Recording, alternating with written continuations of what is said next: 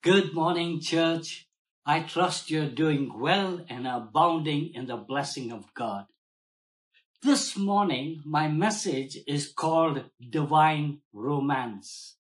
And I'm picking it up from what I shared last Sunday. So before we get into the word, I would like you to pray and ask God to speak to you this morning. Thank you. Father, I pray that you will grant each one who listens to this message ears to hear what your Holy Spirit has to say. I pray that your Holy Spirit will bring revelation in our hearts, Lord, to comprehend the magnificent truth that you bring to us through your word. I ask this in Jesus' name. Amen. Now, this title, Divine Romance, may sound familiar to some because I have borrowed it from a book called Divine Romance, written by Gene Edwards. Now, in his book, he describes our relationship with Christ as a divine romance. Last Sunday, we saw that the only requirement that the bridegroom wants from his bride is love. So how do we get to that place of being loving, being lovers of God? I want to remind you that the gospel didn't start with us loving God, but it began with God so loved the world that he sent his son Jesus. It was God's initiative that reached out to you and me. And before Jesus ascended into heaven, he left us with a proposal. Accept or reject him. That's the proposal.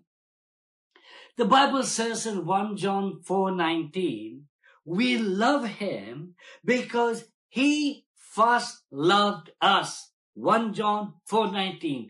We love him because he first loved us. So if you've caught a glimpse of Christ's love, count yourself to be blessed because that's the beginning of a divine romance with him. Romans chapter 5 tells us how God has proved his love for you and me. I'm reading from the Amplified Version, so please pay attention to the verse that's on the screen. Romans chapter 5 verse 8. It says, but God shows and clearly proves his own love for us by the fact that while we were still sinners, Christ died for us. Christ did not wait for us to be righteous and then die for us. He died for us even while we were sinning. We were hostile towards him. God demonstrated his unconditional love by putting his son Jesus on that cross as our sacrifice, even when we didn't deserve it. Then it says in verse 9, therefore, since we are now justified. Why the word therefore? Speaking of God's love, because he loved us, he not only died on the cross as our substitute, he also justified us by his blood. Now the word justify means acquitted. The word acquitted means free from criminal charges, and that means we are not guilty. So Jesus takes a sinner, presents him blameless before God, acquitting him of all wrongdoing.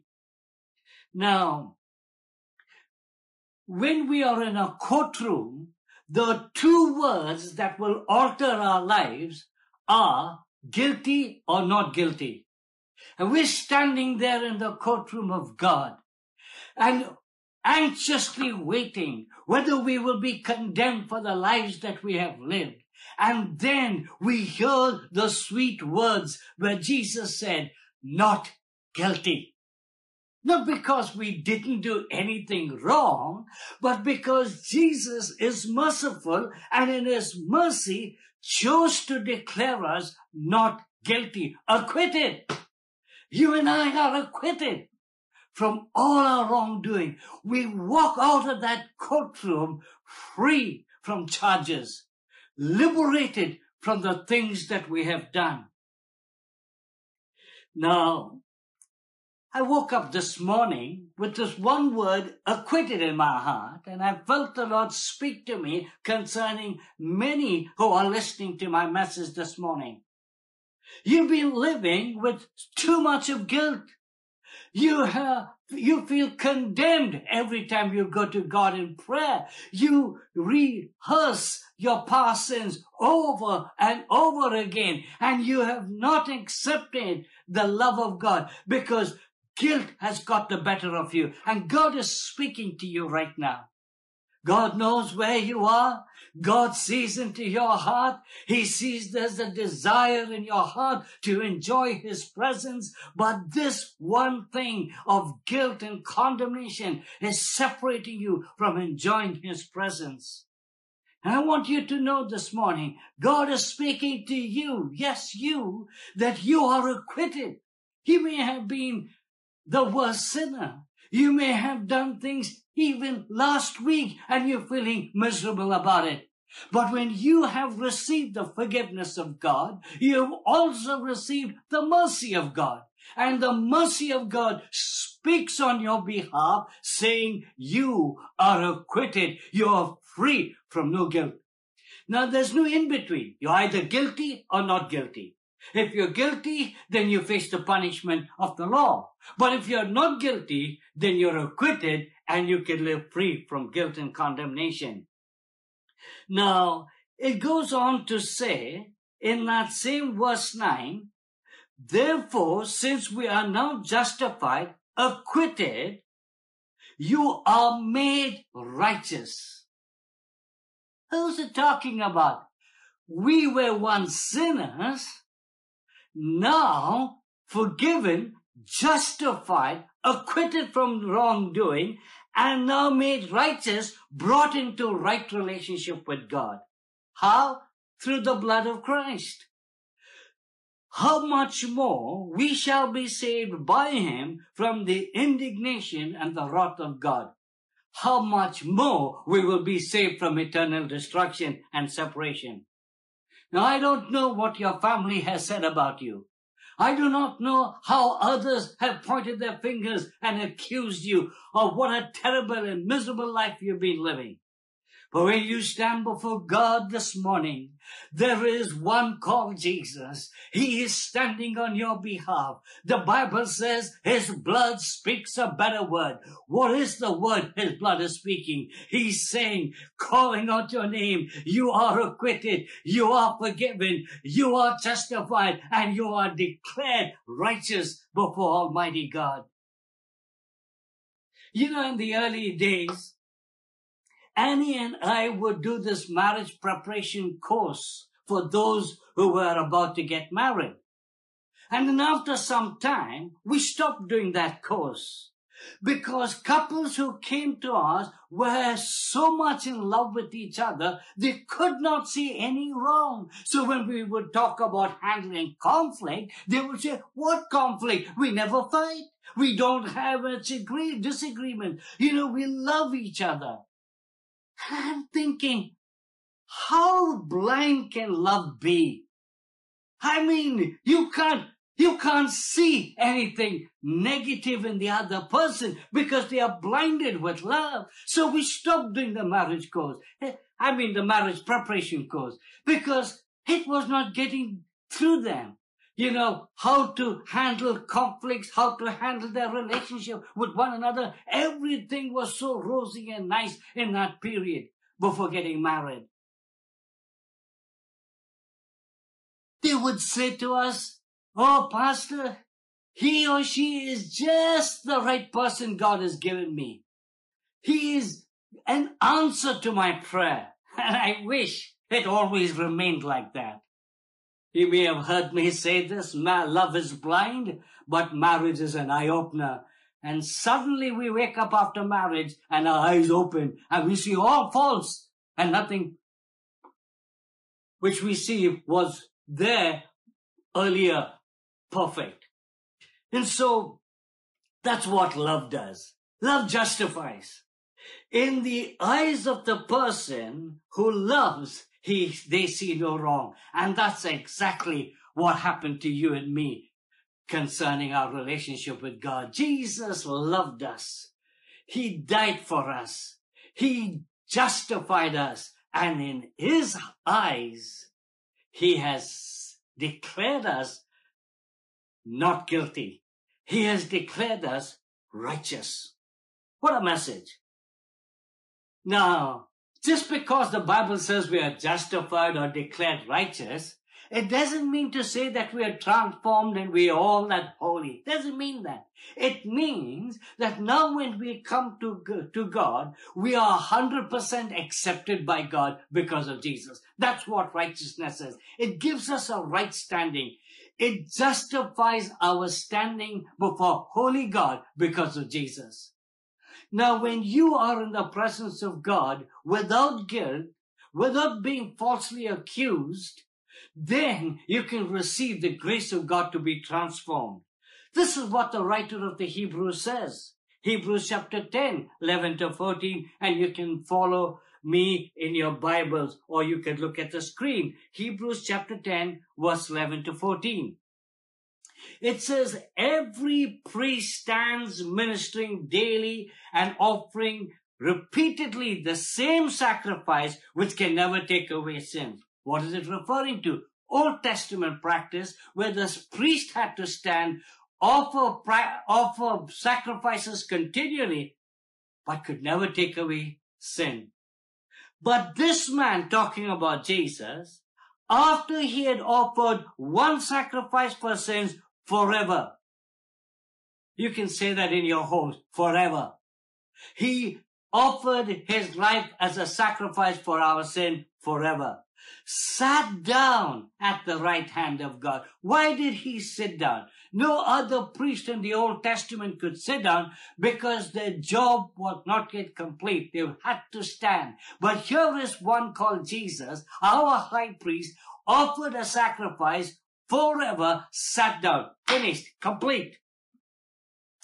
From that time, waiting till his enemies are made his footstool. For by one offering he has perfected forever those who are being sanctified. The word sanctified means being made holy. So look at the two.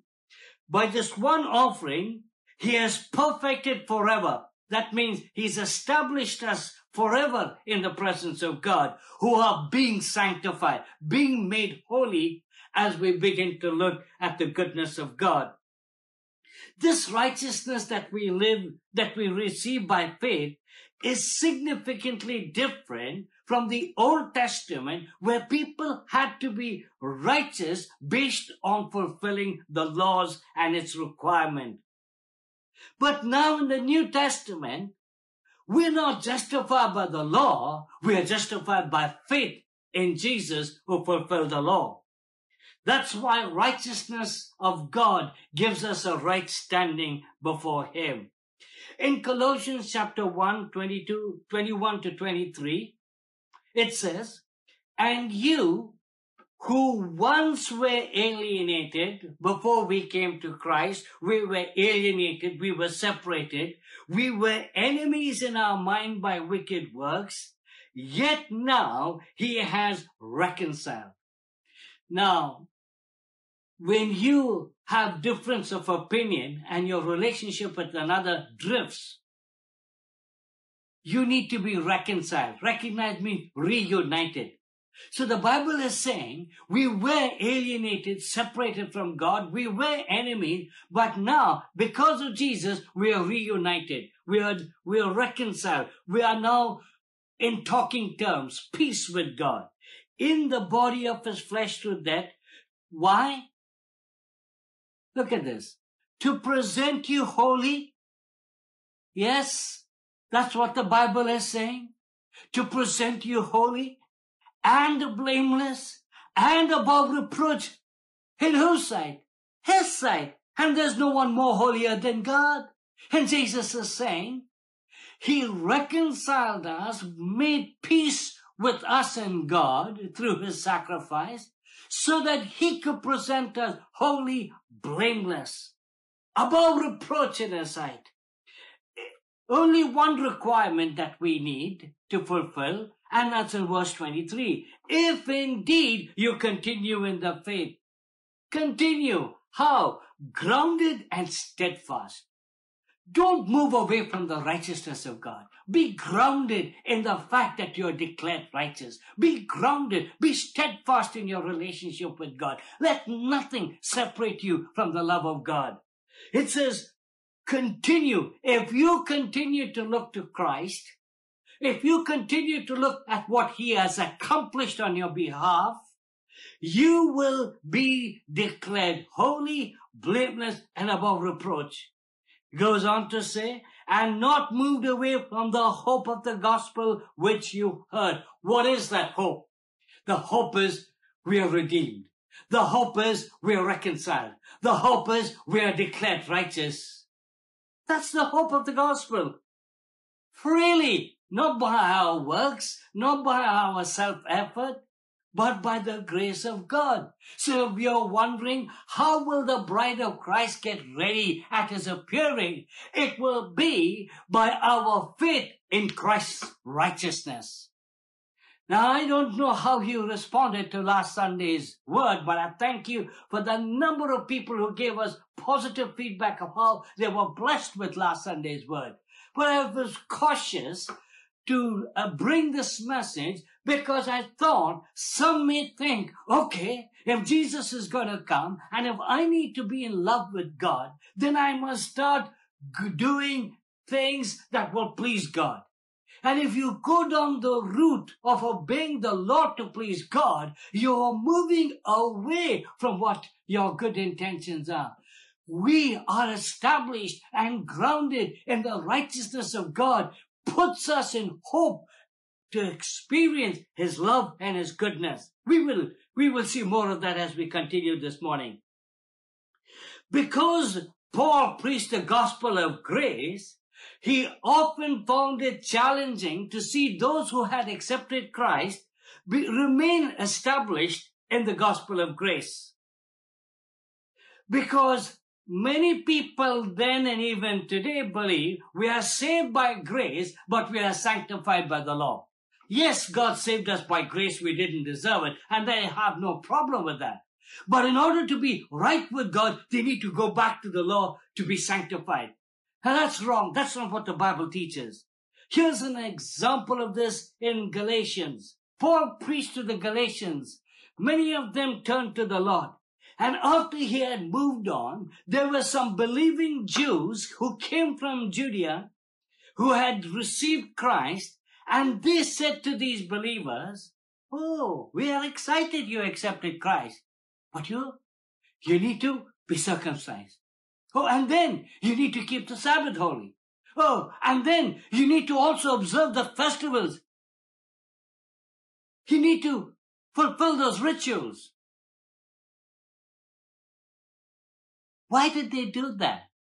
It's because they were used to relating to God through the law. So now, even after accepting Christ, they cannot give up their old habits of religion. And that can be true for some of us today. We've gone into a particular ritual in the way we relate with God. Now, having accepted Christ, we go back with the same rituals. You missed the point. You missed the significant experience of enjoying the goodness and the grace of God. Now, when Paul heard what happened to the Galatian Christians, how they turned away from the gospel of grace, he was furious with them. And he says this in Galatians chapter 3, verse 1, you fools! Who has bewitched you? What kind of witchcraft has been done to you that you should not obey the truth? Before whose eyes Christ Jesus was clearly portrayed among you as crucified. He says, what are you doing? You've been so foolish. And he asked them a very relevant question. This only I want to learn from you. Did you receive the Spirit, the Holy Spirit, by the works of the law or by hearing of faith? How did we get born again? Did we get born again by observing the law and all those rituals? Or did we get born again by hearing the gospel, by faith? He says, are you so foolish? having begun in the Spirit, as you now being made perfect by the flesh. Have you suffered so many things in vain? If indeed it was in vain. So, we put ourselves under such guilt and condemnation, trying to please God in our effort, trying to please God in our own ritualistic way. And in the end, our effort is all in vain. We've suffered so many things all in vain. And I identify with the Galatian Christian, because I too at one time was in that place. Having experienced the love of God, having experienced the transformation of God in my life, I thought, wow, I want to be good on my best behavior. I want to please God. And the way I thought I would please God is by my effort. And I would wake up early morning, read the Bible, pray for hours, try to witness, do all of those things, thinking that now God must be pleased with me. I want to remind you of this. The Bible says all our righteousness is like filthy rags in His eyes. And so the more you put your faith in what you do, and you think you're being righteous by the things you do and don't do, you're only producing filthy rags. And I'm sorry to say that, but that's true. And that's what the Bible is saying. Filthy rags. Has no importance in the eyes of God. Why? It's because you and I, us, as long as we are in this world, we will never be able to meet God's standard of holiness in our strength. Remember what we learned in the Keys to Victorious Living. Sin is not the presence of evil, it's the absence of holiness. And so we will always be falling short of God's holiness. And that's why only His righteousness can justify us before Almighty God.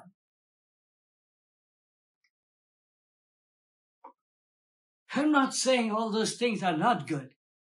I'm saying all those things don't justify us before God.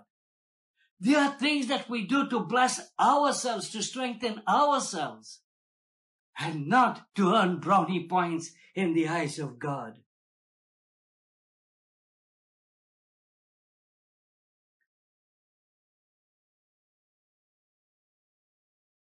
Now, we're going to get to a very interesting part of this scripture in Romans chapter 7.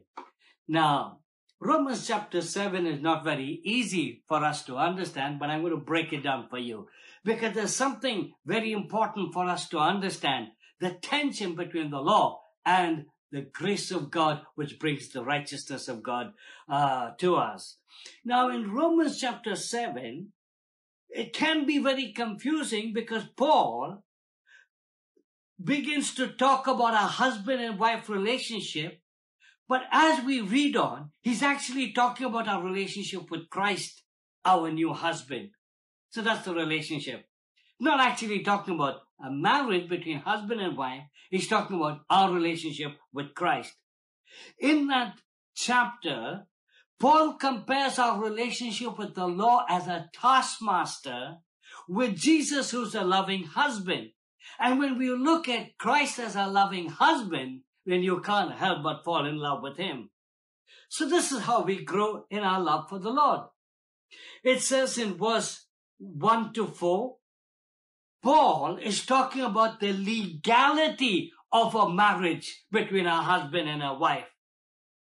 And then in verse 2 it says, for the woman who has a husband is bound by the law to her husband as long as he lives. Now, according to the law, the vows that we make, it's binding, and that is a binding relationship between a husband and wife as long as they live, or a husband live.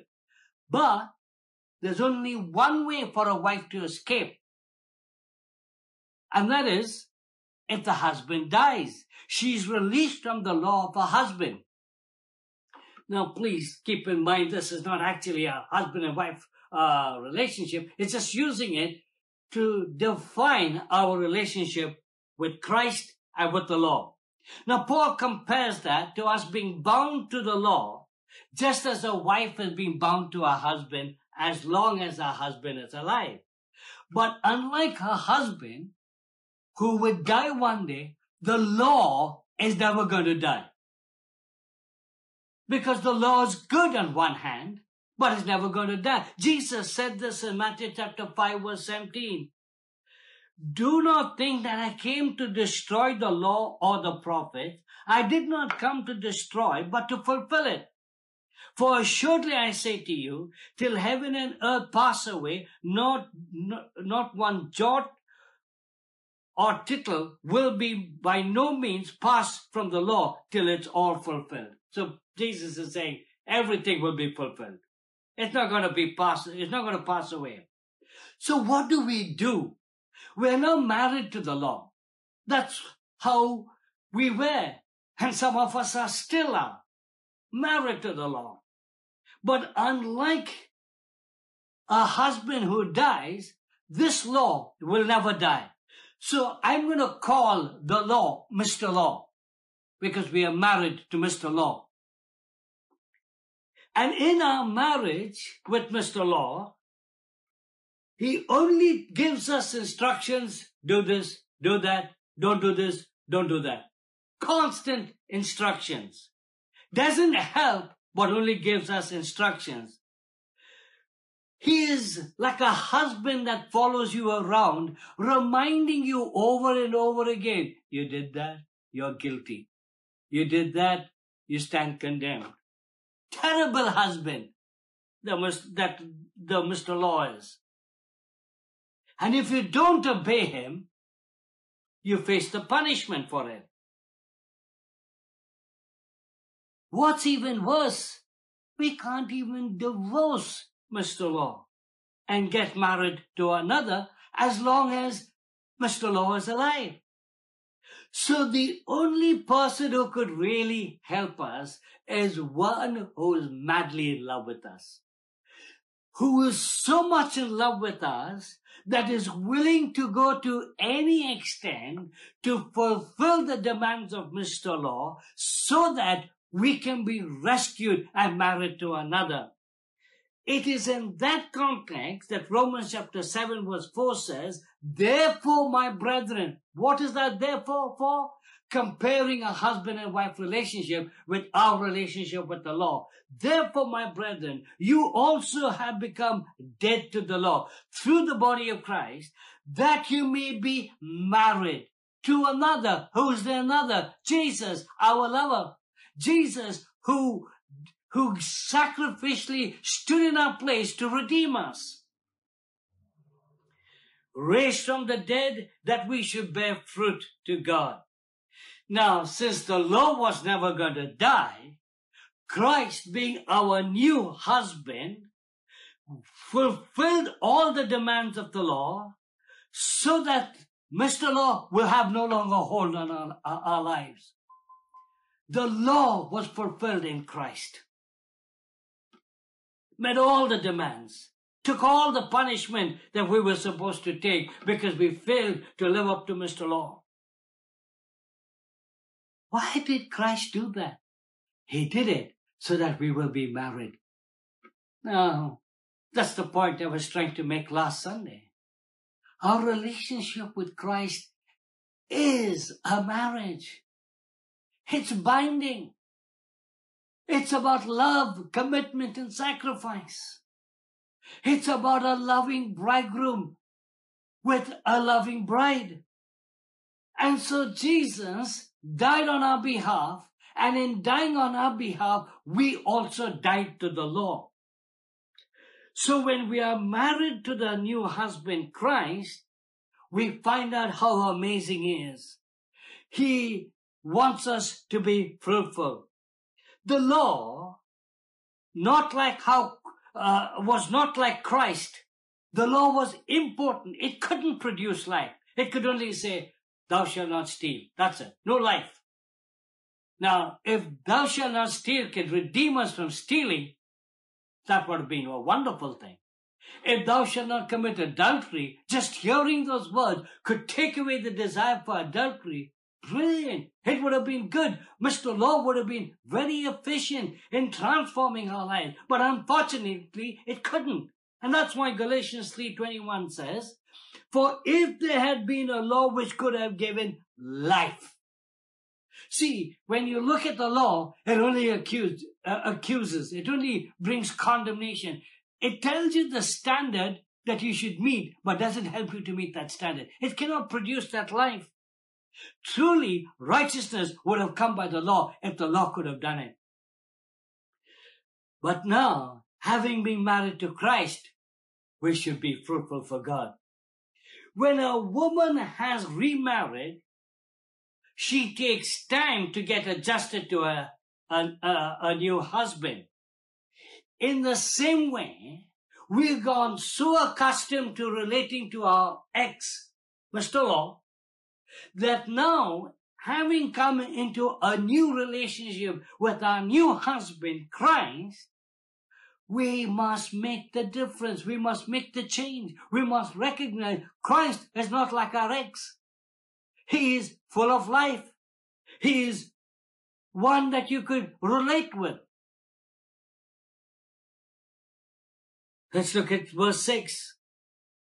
But now, having been delivered from the law, having died to what we were held by, so that we should serve in the newness of the Spirit and not in the oldness of the letter. That means when we are following Christ, we do it in the newness of Spirit. What Spirit? The Holy Spirit.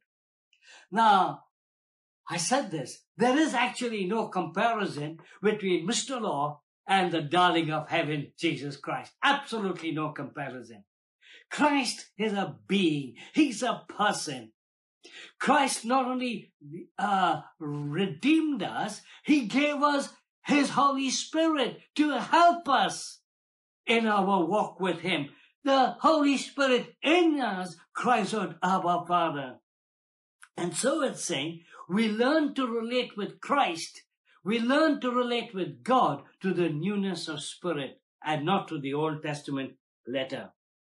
The law held us bound, but the Holy Spirit set us free. Christ set us free. Mr. X was impersonal, but Christ is full of feeling and full of love. In 1 Corinthians 15:45, it says, and so it is written, the first Adam became a living being, a living human being. The last Adam, referring to Christ, became a life-giving spirit. So when you come to Christ, he doesn't give you a new set of laws to say, oh, now you've come in relationship with me. These are the rule number 1, rule number 2, No, he gives us life. He gives us a Holy Spirit. He imparts life to us. How? We are transformed. I will show you in a minute that when you come to Christ, things change. Our emotions are engaged with God because he's a life-giving spirit. It is the Holy Spirit that helps us to fulfill the righteous demands of Christ. That's why the Bible says the fruit, the character of the Holy Spirit is love, joy, peace, long-suffering, kindness, goodness, and faithfulness. What happened? In our relationship with Christ, the Holy Spirit manifests the life of Christ through us by the fruit of the Spirit. Not fruits, fruit, one, fruit, many qualities.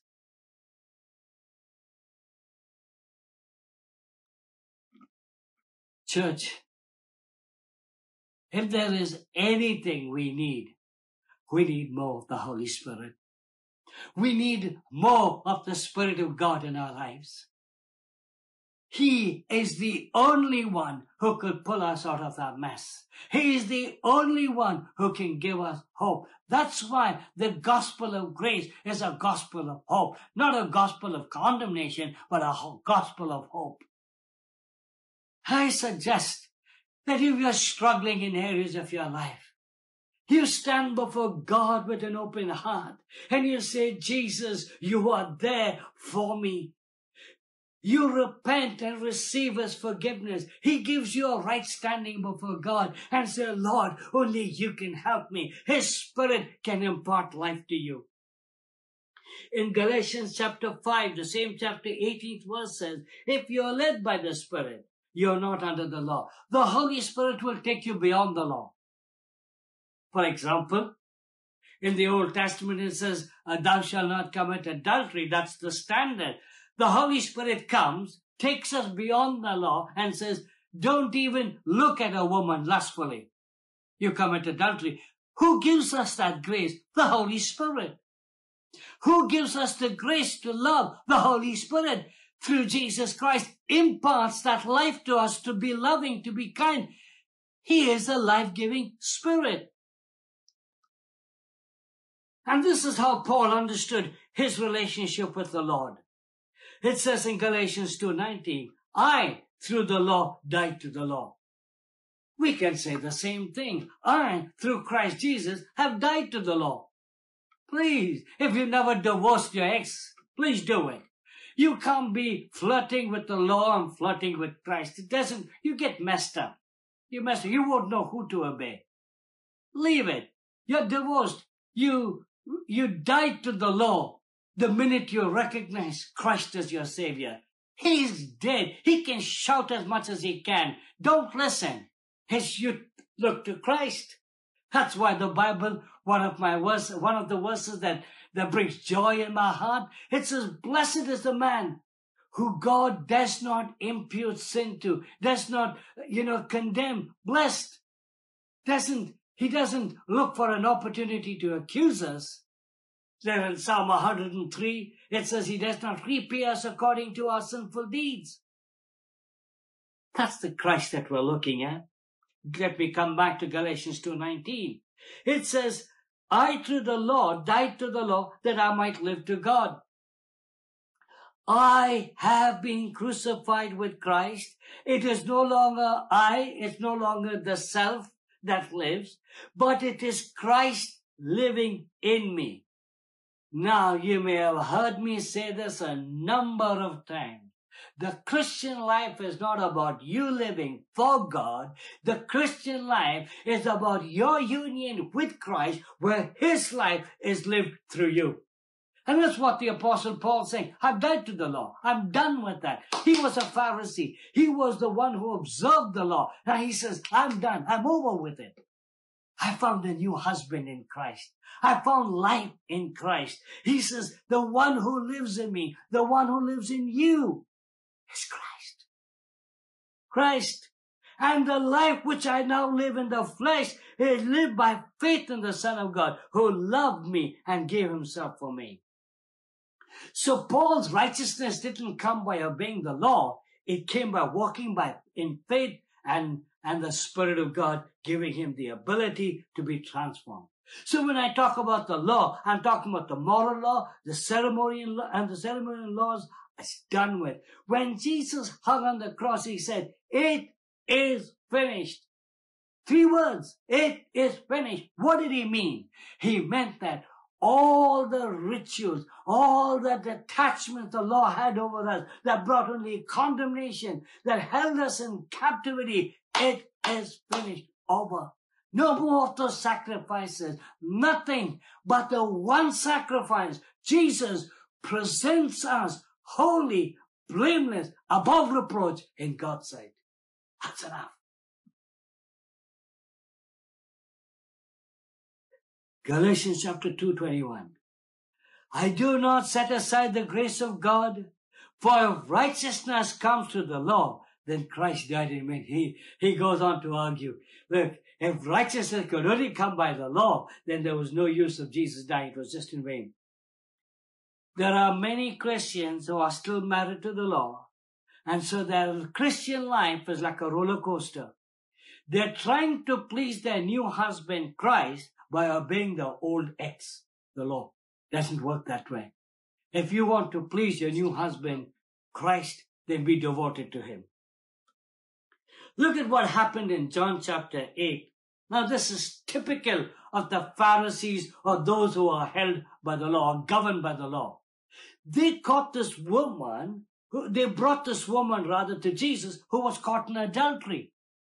And they put her in the middle and asked Jesus, what do you say? This is what the law says. Stone her to death? What should we do? Jesus never answered them. He sat, wrote down, was writing on the ground. We don't know what he was writing. Then he looks up and he says to them, he who has no sin, throw the first stone. Now, that's a challenge. None of us, no human being, can say we are without sin. And so one by one, they all left. What did Jesus do? He says, neither do I condemn. Look at the loving grace that we experience. Neither do I condemn you. Go and sin no more.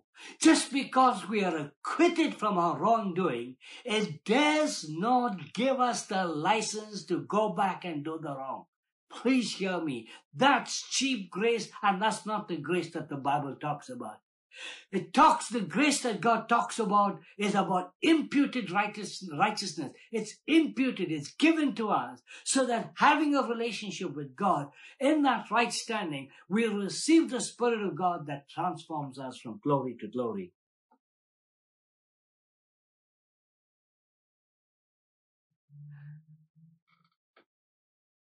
Coming to the end of my message this morning. And this is a vision that God gave Zechariah concerning the high priest. Please listen to this carefully. Then God showed me Zechariah, Joshua the high priest, standing before the angel of the Lord, and Satan standing at his right hand to oppose him. Now, you know that Satan is called the accuser of the brethren. And if you go by the law, Satan will be sure to come and use that law to accuse you before God. And so here was Joshua standing in the presence of God, and then Satan going and condemning him right in the presence of God. And the Lord said to her, Satan, the Lord rebuke you, Satan. The Lord who has chosen Jerusalem rebuke you. Is this not a brand plucked from the fire? Listen, Christ, the Lord, God rebukes Satan. He says, I've chosen him. Who are you to condemn him? Verse 3, now Joshua was clothed with filthy garments and was standing before the angels. Then he answered and spoke to those who stood before him, saying, take away those filthy garments from him. And to him he said, see, I've removed your iniquity, I've removed your sin from you, and I will clothe you with rich robes. You identify yourself like that? You stand before God morning after morning. Every time you want to talk to God, worship God, you hear the voice of an accuser saying, you did that, you didn't do that, you could have done much better. That voice is not the voice of a conscience, it's the voice of Satan accusing you before God. And I want you to recognize that voice is something that the enemy is deliberately putting in your head to nullify your effectiveness with God or your relationship with God. The Lord rebuked Satan and he says, I will clothe you with rich robes. I'll clothe you with robes of righteousness. And I said, let them put a clean turban on his head. And I felt the turban on the head is girding your mind with thoughts of God's goodness, God's forgiveness, not allowing guilt, not allowing condemnation, not allowing hopelessness to get the better of you in your mind. Put that turban on. The turban of God's righteousness, the turban that you're acquitted, the turban that you're forgiven and cleansed as white as snow. As far as the east is from the west, so far has God removed our transgressions from us. It's so nice to clothe our mind with the righteousness of God. So they put a clean turban on his head, and they put the clothes on him, and the angel of the Lord stood by and watched. Wherever you are in your home, I trust this message has been a meaningful message to you. How can we be lovers of God? How can we have a divine romance with Him? His learning to see Christ, our new husband, in the light of His love, His grace, His kindness, the way He imparts life to us. Worship Him. Thank Him for who He is. That's why the Bible says in Romans 8:1, there is therefore no condemnation to those who are in Christ Jesus. If you're in Christ Jesus, grounded, steadfast in your relationship with Christ, there is no condemnation. Who walk not according to the flesh, but according to the Spirit. Please make sure that you're walking in the Spirit, being sensitive to the Holy Spirit. You're entertaining thoughts that the Holy Spirit would have in His mind. You can have the same thoughts. It says the mind that's in line with the Spirit will lead to life and peace. So you have an indicator whether you have the thoughts of the Holy Spirit or not. Your mind in line with the Holy Spirit will lead you to life and peace. So, church, I would like us to close our eyes and pray. And you know where you stand. I want you to renounce the guilt and the condemnation that's plagued your minds. I want you to receive that forgiveness. I want you to know that you're divorced from the law. You've died to the law. And all you got to do is listen to the Holy Spirit. Listen to what God says. Look at Jesus. By looking at Him, you are transformed into the same image from glory to glory. All this is in the scripture. And so, take the moment to look at Jesus. Believe. Let your faith be anchored in Him.